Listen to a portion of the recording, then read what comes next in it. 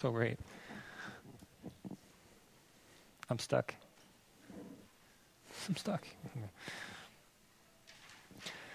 Oh, it's great to see you.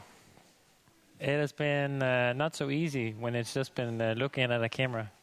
Now I can see who falls asleep, so that's going to be great. No, it's amazing. It's been so good that we can meet together. If your kid is under 3 years old and is going nuts, there is a chance to go in and play in there.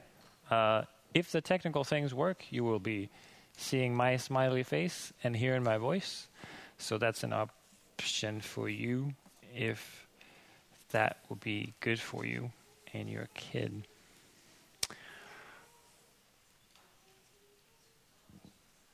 I'm super excited. I'm a little bit hard at the time of showing it, but I'm actually really excited about having you guys here.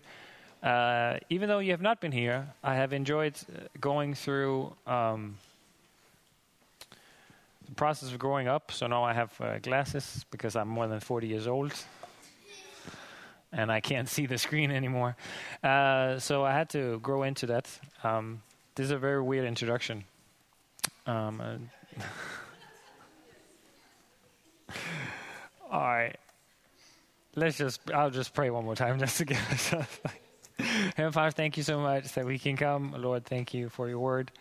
I pray as we're looking into Acts here and into what you've already doing and what you call us to do, Lord. Lord, I ask that you come and meet us here like you did with Paul. Also, that all of us had the same hope that Joseph has just expressed. Lord Jesus, we would know that you are near, and because of you, we should not fear. So, Lord, I pray that you would grace us with that through your Holy Spirit to understand that, the joy of your salvation as well. May be to your praise and your honor, we ask in Jesus' name. Amen. So, when we left Paul last week, he was escorted out of Athens into Corinth, and as I just alluded to last time, Corinth is actually more important at this point in time than Athens is. It's also very large. It's about 700,000 people. So this, as you can see, this is from the agora where the temple is, and so it's views down towards the sea. And so we'll see some of the remains there of Corinth, ancient Corinth. It's a very interesting story because there was a huge earthquake, and the half of the city, there's also Corinth, and modern Corinth, they all left and moved like 3 miles to the side, so then you could start excavating this place.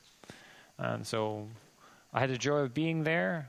So you can see at Agora up there, that temple up there, or the thing up there is the temple where there's 1,000 prostitutes to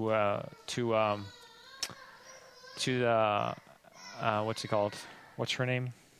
Her name is Aphrodite. So Corinth was known, their religion was known to have a cult of Aphrodite. And so you can see up there, there was 1,000 sacred prostitutes and slave princesses. Corinth was known as a place that had even, what do you call it? You can't just change slides, Abel. I'm still speaking. Corinth was even known to be licentious and sexually active in ways that even the Romans thought was too much.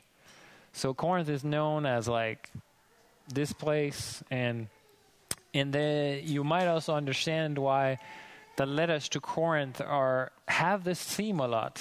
There's a lot of sexual things. There's a lot of things that Paul is trying to correct there. Corinth was, for many reasons, its geographical placement. It had 2 ports. If you want to know more, I'll tell you more. Corinth kind of get destroyed and passed, and Caesar moves in new people and rebuilds the whole thing. So that's actually where we're at now. If you want to know more about Corinth, I want to say something about this one, though. So, as Abel just already shown, if you know the letter to Corinthians, what you see there is the human courts. The thing there is called the bema. So that would be that was the place where you would be dragged in if you had a court session. So you had the Roman officials there giving you a sentence. And then up there you had the false temple up there. So this picture is taken to see so there's a human court and there's a false court. But my hope is in the one true, real judge. And then if you take the next one, you can see what that pole is for. So that's our guide showing what would happen to you. If they condemned you, you would hold on to that one and they will whip you as you held on to that one. He was a brilliant guy. He had the Bible and we were driving through Athens and he was saying all this. It was a fantastic trip. I would have loved it to last a lot longer. All right, let's go to the text. So you can take out your Bibles and go to Acts 18. We'll read the first part, and we will read through 17. This is the word of the Lord. Let's read together. After this, Paul left Athens and went to Corinth. And he found a Jew named Aquila and a native of Pontus, recently come to Italy with his wife Priscilla, because Claudius had commanded that all the Jews leave Rome. And he went to see them, and because they were of the same trade, he stayed with them and worked, for they were tent makers by trade. I'm putting on my glasses. I can't see anything. That's what happens. Andreas, stop laughing. You have glasses yourself. And he reasoned in the synagogue every Sabbath and tried to persuade the Jews and the Greeks.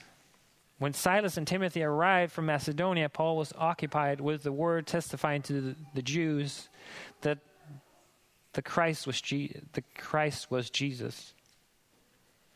And when they opposed and reviled him, he shook off his garments and said to them, your blood be on your own heads. I'm innocent. From now on I will go to the Gentiles. And he left them there and went to the house of a man named Titus Justus, a worshiper of God. His house was next door to the synagogue. Crispus, the ruler of the synagogue, believed in the Lord together with his entire household. And many of the Corinthians, hearing Paul, believed, and they were baptized. And the Lord said to Paul one night in a vision, "Do not be afraid, but go on speaking, and do not be silent, for I am with you. And no one will attack you to harm you, for I have many in this city who are my people." And he stayed 1 year and 6 months, teaching the word among them. But when Gallio was proconsul of Achaia, the Jews made a united attack on Paul and brought him before the tribunal. That's the one we just saw. Saying, "This man is persuading people to worship God contrary to the law." But when Paul was about to open his mouth, Gallio said to the Jews, "If it was a matter of wrongdoing, a victim's crime, O Jews, I would have reason to accept your complaints. But since it's a matter of questionings about words and names of your own law, see it to yourself. I refuse to be a judge of these things." And he drove them from the tribunal. And he seized Sosthenes, the ruler of the synagogue, and beat him in front of the tribunal. But Gallio paid no attention to any of this. This is the word of the Lord.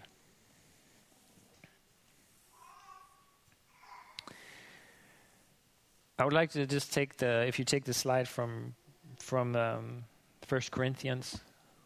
Oh, I cannot move my head, then I can't see anything. Easy. So this is the state of mind that we have Paul in. And I think it really struck me that he's been kicked out of a bunch of cities. He has been beaten in some of them. And last time he was transported by boat far away, and he's alone. and then he walks from from Athens to Corinth. And so in the letter to Corinthians, we can see what kind of state of mind he's in. And when I came to you, brothers, did not come claiming to you the testimony of God with lofty speech or wisdom. For I decided to know nothing among you except Christ Jesus and in him crucified. And I was with you in weakness and in fear and much trembling. And my speech and my message was not in plausible words of wisdom, but in demonstration of the Spirit and power, so that your faith might not be rest in the wisdom of men, but in the power of God. So just thinking about, I was just thought it's so helpful. Paul's been beaten, he's been chased from one place to another, and here he says to the Corinthians, what I wanted to tell you about was Jesus and him crucified.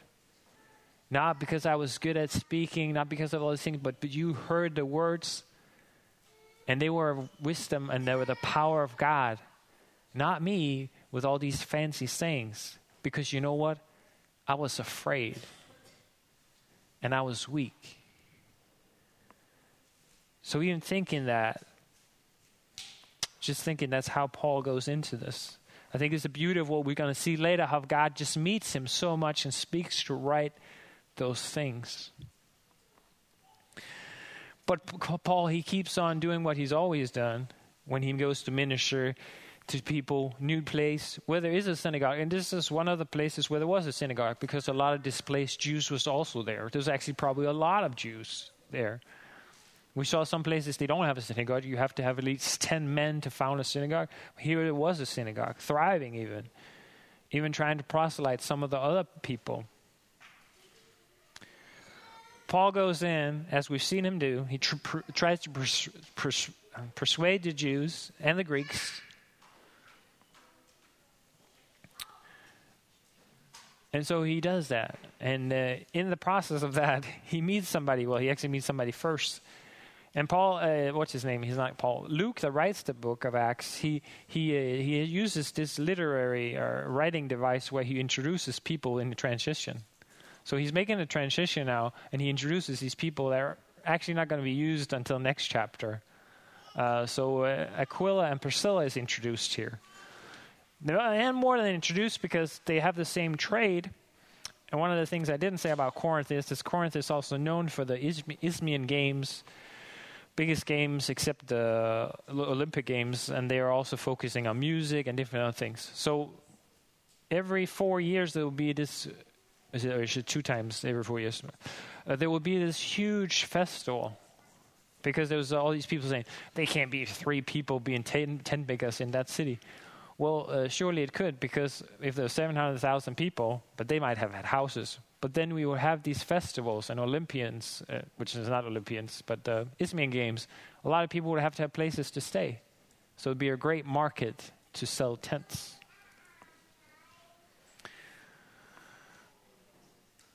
So he stays together with them, and they have their business together, and they keep making tents. But when he's not making tents, he's reasoning with the people in the synagogues. And even also when finally his friends come. Finally Silas and Timothy arrive. But what is Paul doing? He's doing what he always does.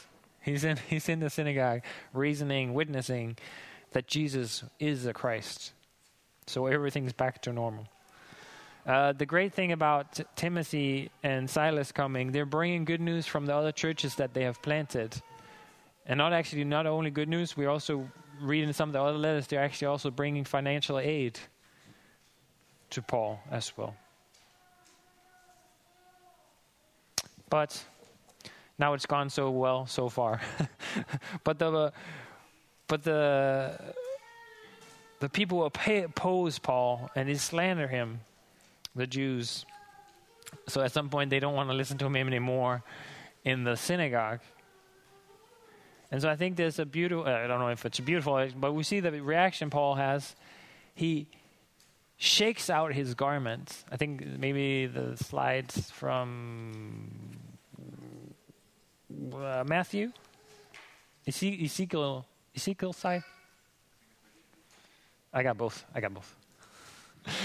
So Paul has been warning people about who Jesus is and that judgment will come. So here from Ezekiel, Ezekiel is asked to keep speaking to the Jews that they have to turn back, and Paul and God is like holding them accountable. If you don't do this, the blood's on your head. But if you keep saying, warning people, it will be on their head. So Paul has been warning the people and saying, turn back, Jesus is the Christ. But they don't want to hear it.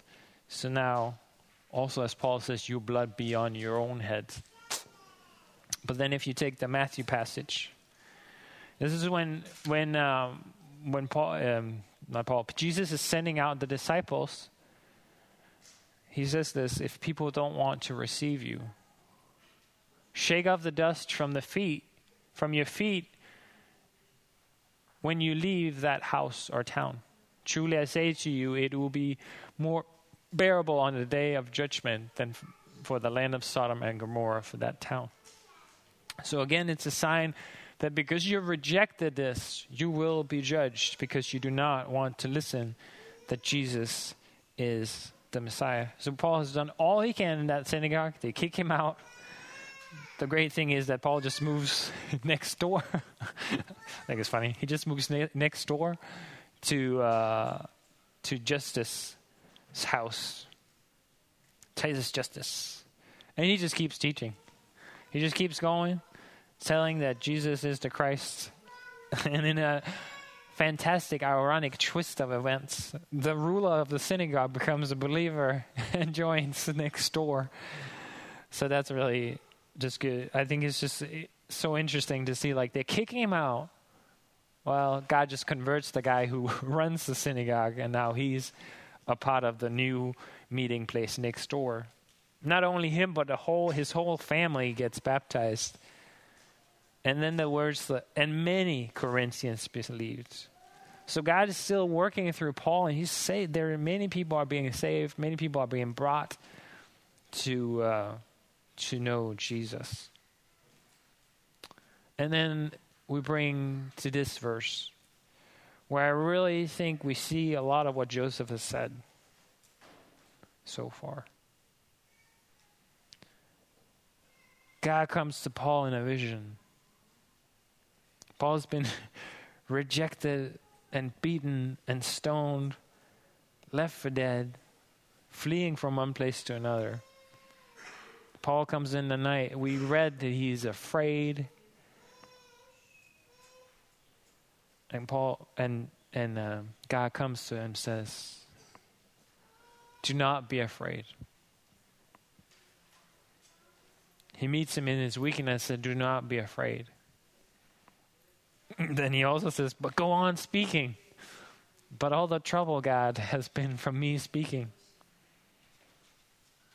No, keep going, God says. Paul went to say, why should I keep going? And he says, because I am with you.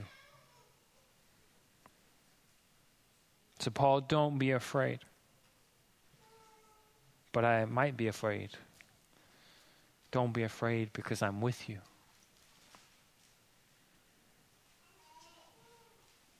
But Lord, why would I go on speaking? Don't be afraid. No one is going to attack you for harm, because I have many people who are my people in this city. So Paul, don't be afraid. I'm with you. Keep speaking. No one's going to attack you and harm you, because there's many people here who needs to know who I am. Many people who needs to know and be saved.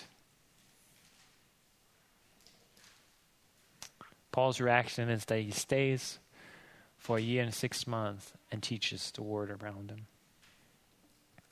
Just a short note that this text talks about. In a fancy word, it's called election and predestination. I think a lot of times we get this wrong. and focus on the wrong things. Because God comes to Paul in this situation and comforts him and motivates him to keep speaking. He promises him that if he keeps going, there are more people who would know and who will believe. Election and predestination in all of its time is about encouraging the believers to keep going when it is not easy. Because even us here who don't think it's easy to share, God says, I have people in the city and they need to know. There are people that have to hear about me. I will say, they are my people. There are people here that will know me. We have it also saying that God speaks, I chose you before the world began. What does it speak to our hearts today as well? It shows us that we're not random atoms. We're not accidents. We have a purpose and a God who has created us.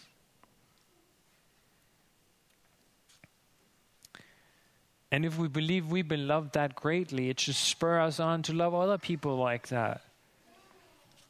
That they might experience the same grace and mercy, and they would know that they're not random atoms, but they have a creator God, and even a Savior that they can believe in, that they should not fear.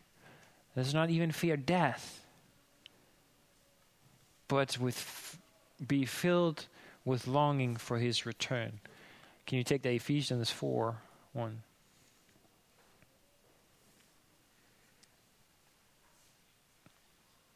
He predestined us for adoption to himself as sons through Christ Jesus, according to the purpose of his will, to the praise of his glorious grace, with which he has blessed us in the Beloved. In him we have redemption through his blood, the forgiveness of our trespasses, according to the riches of his grace, which he lavished upon us in all wisdom and insight. All these things that sometimes can be divisive of election and predestination is so much about encouraging the believer in who God is and in keep going, that people will respond to the gospel. And it's for the praise of his glorious grace. It was not because we were great, it is because he is great and awesome. Then when Gallio is proconsul, we read there in the end, there's a united attack on Paul. And at this point, if I was Paul, God, you told me they were not going to beat me up. Well, he doesn't get beat up, but he still gets taken in front of the bema seat. And they start accusing him. And some people say, this guy is not maybe the nicest guy in the whole world. Because when he hears them, it's about Jewish disputes about who they can worship. He's just like, yeah, and I'm not going to judge about that because I don't care. Figure it out yourself. And then he throws them out of the court. And then for slightly unknown reasons, they grab Sosthenes and just start beating him. And this is all sorts of things. This is like they don't like the Jews were annoying. So later on, this guy becomes a believer. Maybe that was part of it. You might say, so what has that to do with us today? Good question, and I'm going to answer that. What a faithful God we have. He comes to Paul in his weakness. He speaks the words of comfort and hope. He reminds Paul about who he is, but also on who Paul is and what Paul's vision or mission is. It's a mission where he will suffer because Jesus said so, but he was going to be a witness of the risen Jesus.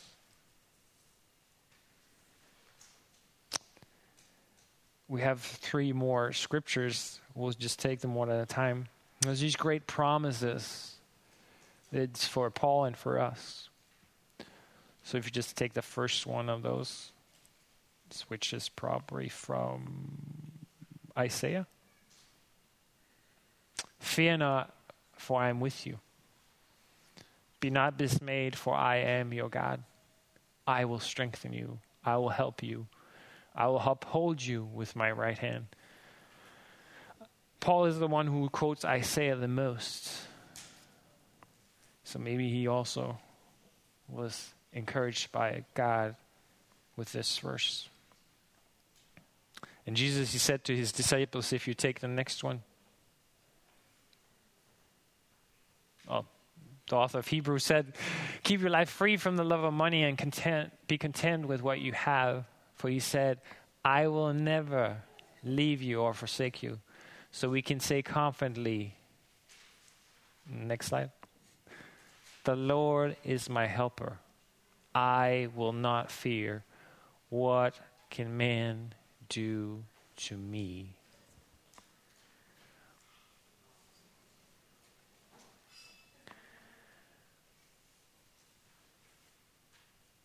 You might just be sitting there like, well, I'm afraid of a lot of things.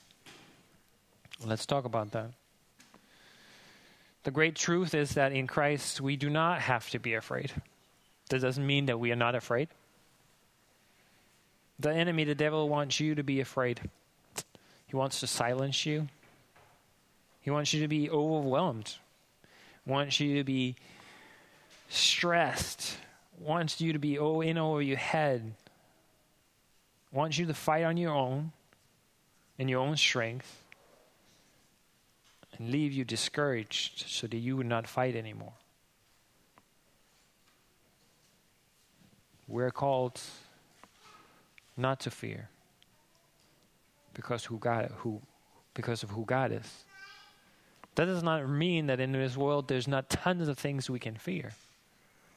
The question is when do we fear?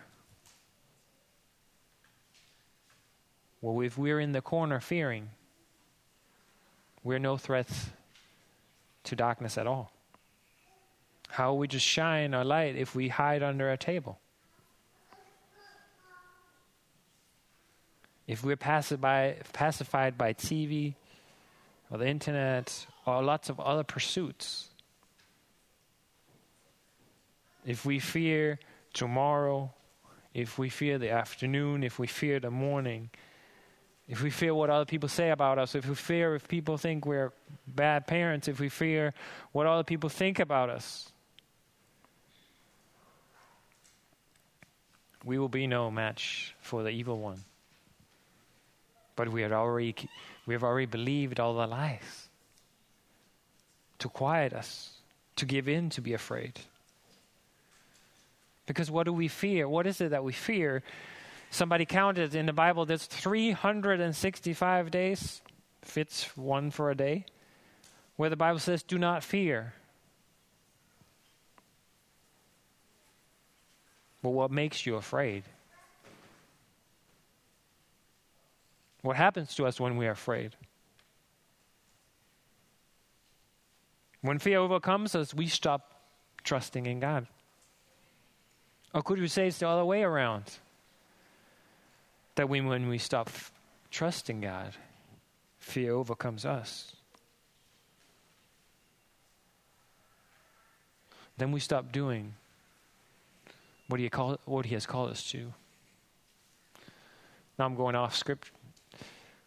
How many times did you have a thought about doing something good for somebody else? And that thought was from God. 3 seconds later, you had another thought. And it made you afraid. What are they going to think about me? What do they think I'm weird?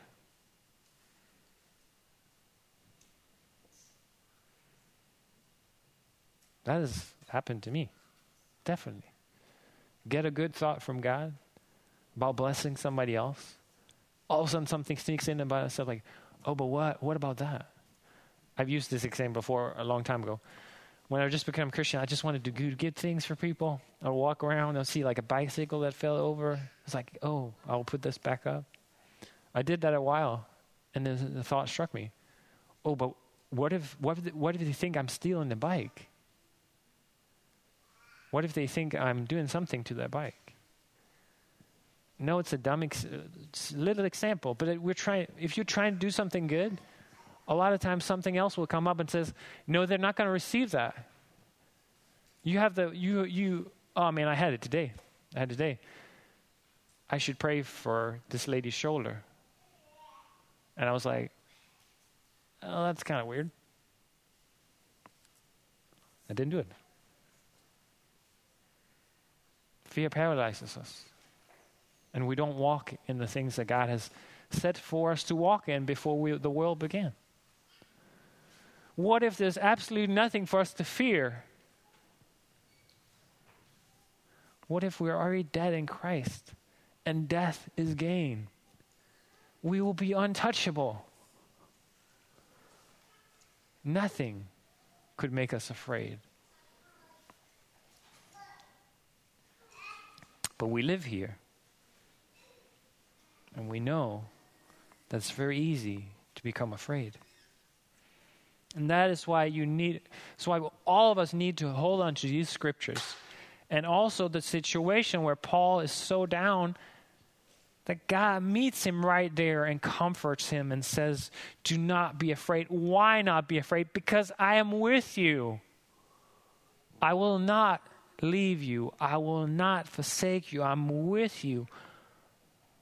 Keep doing the things that I've asked you to do, because there are more people who have to know about my love for them.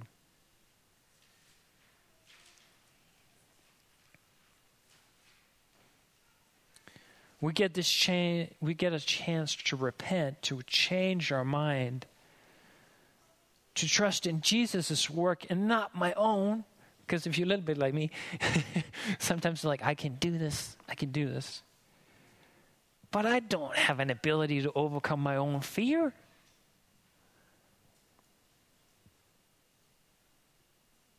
No. Only by trusting in Jesus and letting Him take my fear and overwhelm me with His love, His grace, His mercy. Looking at the cross to see that there's the shame, the pain, the guilt. All the accusations has been taken away. Whatever somebody thinks about me is gone. Because that man is dead. You are dead if you are buried with Christ and raised to new life. All the condemnation has gone to the cross. We're only to be afraid of one person. And that's the one who showed us that He loves us the most and says to us we should not be afraid. And what all this leads to is like people today, we talked about before, people today maybe be afraid of dying. They might be afraid of other things, might be afraid of judgment, and they should be. But here it's clear that if we've accepted Christ, there's no fear in death. And there's no fear because we will not be judged, because He has taken our judgment if we believe that He's died and rose again. So there is no thing that can accuse you or should cause us fear, because Christ has taken the judgment and the pain.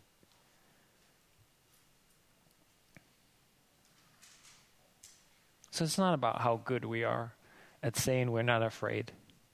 It's not that we're not afraid. It's that when we become afraid, we remind one another to look to the cross and say, I do not have to be afraid, because God, you are with me.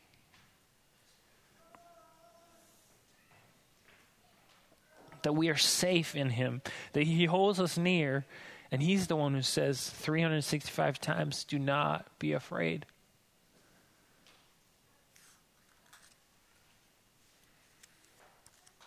This is the gift of God. Christ Jesus. As Joseph just explained so well in the beginning.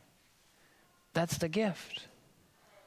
no fear, no condemnation, no pain, no guilt, ability to reject all the lies of the evil one, but instead submit to Christ, get his righteousness. And when those things come, we say, no, I don't have to be afraid. I'll run to Jesus. He's the one whom I am safe. I have way more, but we'll cut it here. If you want more, read Ephesians 1 and 2. If you want even more, read 1 John 4, 7 to 21, where God talks about what love is. That God is love, and in him, he shows his love for us while we were still sinners. Christ died for us. We didn't love him first. He loved us first. Ephesians 1 and 2 talks a lot about what are we like in Christ. We're redeemed, reconciled. And we do not have to be afraid. Predestined to be the praise of his glory.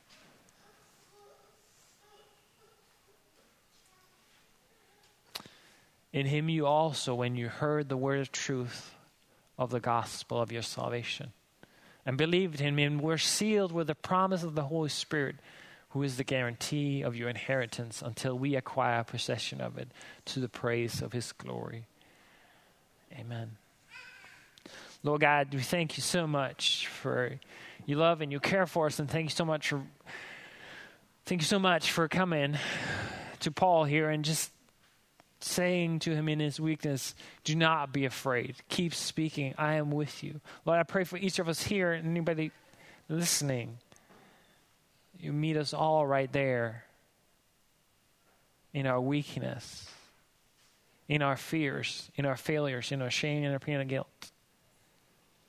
Lord Jesus, you, by your Spirit, show us that all those things can be forgiven in you. Lord Jesus, I pray against the enemy, the world, and the flesh, all of the motivations we can have that has nothing to do with you. Lord, I really pray, help us to see those things and reject those as lies. Help us to know that we're dead, but alive, new creations in you. The old have passed away, the new has come. Lord, I pray for each person here, also the kids, that they would know they're not an accident. They're not just a bunch of atoms, but created in your image. And Lord, may we be good at shining your light, that more people would see and know that they don't have to be afraid of death or anything. Because Jesus, you've shown us. You've shown us that through your life, death, resurrection, and coming back, that true life is in you. So we thank you and we praise you in your beautiful name. Amen.